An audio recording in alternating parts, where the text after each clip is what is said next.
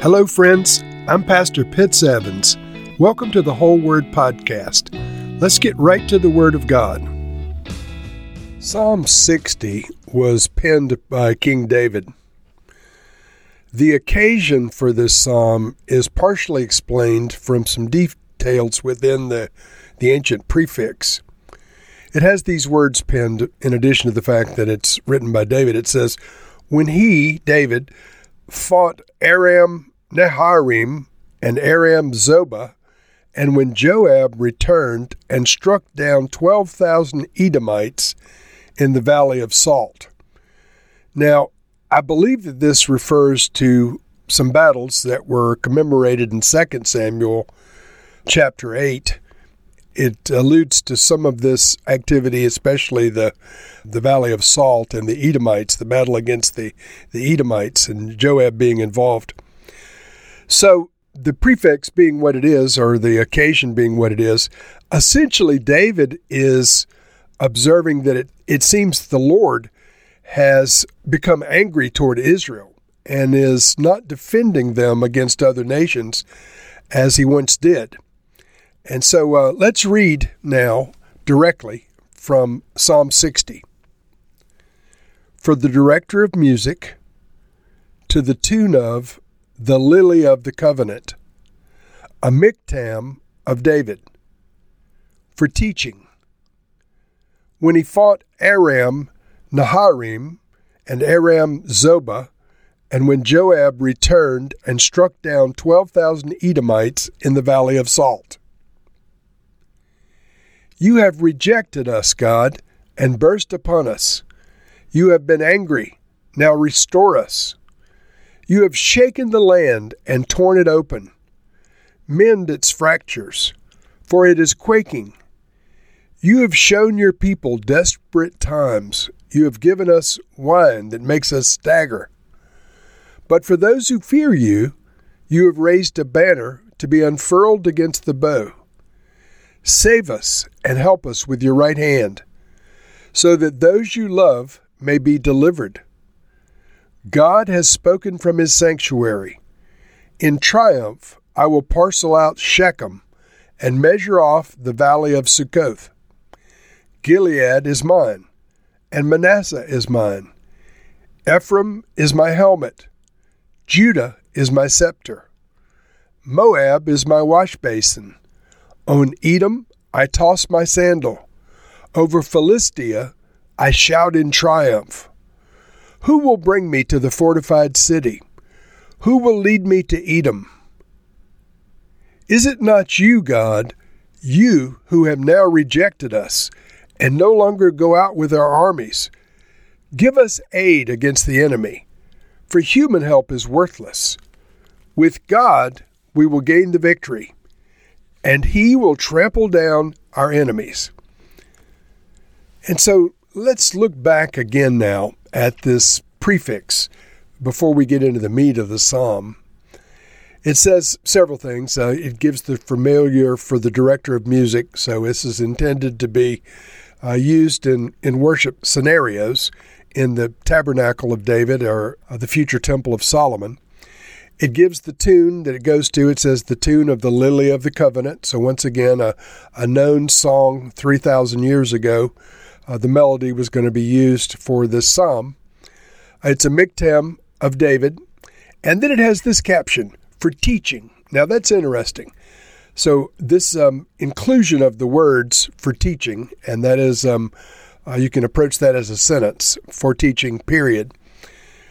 David is trying to convey some sense of his observations so that people may learn from them.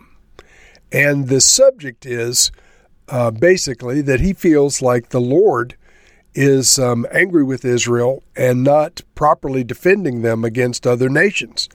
And so toward that end, he approaches this and he gives the caption that this has to do with battles against Aram and Joab striking down Edomites in the Valley of Salt. By the way, that chapter that records that, 2 Samuel chapter 8, records various battles and different details beyond what this psalm directly refers to, but they may be alluded to within the psalm. And so David feels Israel is suffering from enemies, and part of their suffering is due to God's anger. Let's read verse 1. You have rejected us, God, and burst upon us. You have been angry. Now restore us. You have shaken the land and torn it open. Mend its fractures, for it is quaking.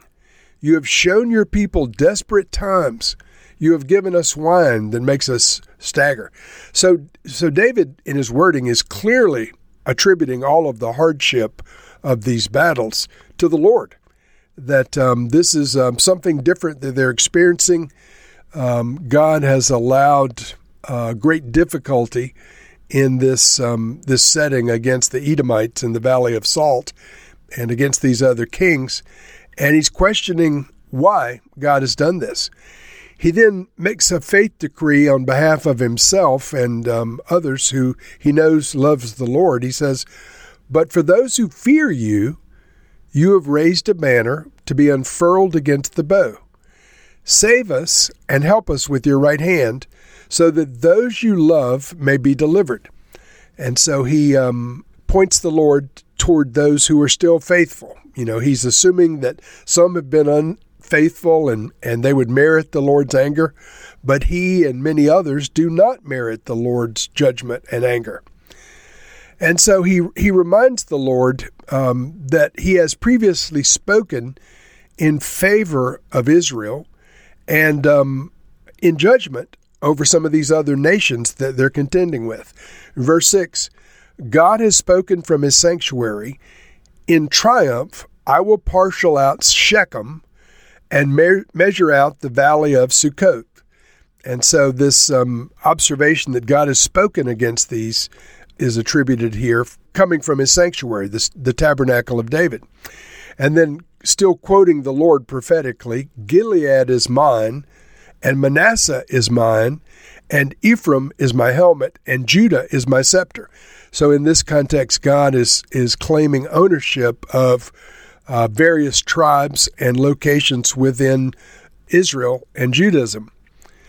And then he says of the opponents, Moab is my wash basin, and on Edom I toss my sandal. Tossing a sandal in that context indicated ownership or the title deed to their lands.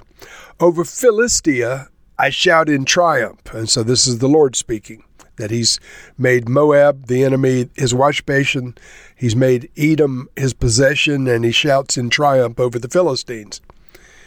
And then the psalmist asks, who will bring me to the fortified city? Who will lead me to Edom? And we assume he's calling out to the Lord, who will take him against Edom. And David then stipulates a sense of abandonment directly to the Lord. Is it not you, God, you who have now rejected us and no longer go out with our armies? And so this is something deeply felt by David. He closes with another prayer for God's help. He says, give us aid against the enemy. For human help is worthless. With God, we will gain the victory, and he will trample down our enemies. And so, friends, this last couple of stanzas, these last two verses, may be the teaching that David was implying in the caption for teaching. He says that the Lord is the one that needs to give us aid against the enemy because human help is worthless. You can have all of the equipment and all of the plans and all of the strategies that you want, but without God's intervention, the battles that mankind engages in are subject to human frailties. But with God's help, we can gain a victory. With God's help, we can overcome enemies. Both in David's day and our day, this remains to be true. And so, Lord, we pray that the United States of America and the other countries who may be listening to this would bow their knees to you, the High King of Heaven. We pray, Lord, that we would be your precious treasures and that you would defend us against other nations. Lord, you are indeed our help in times of trouble. And we ask you, Lord, that you would help us to gain the victory over other enemies that would come against us and our nations. We pray this collectively in Jesus' name now. Amen.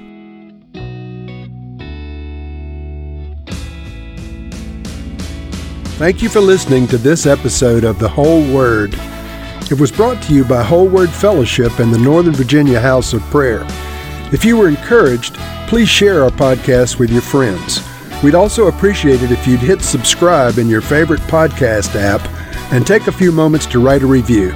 If you'd like more information on our church and our ministry, you can go to wholeword.net or wholewordpodcast.com for more information.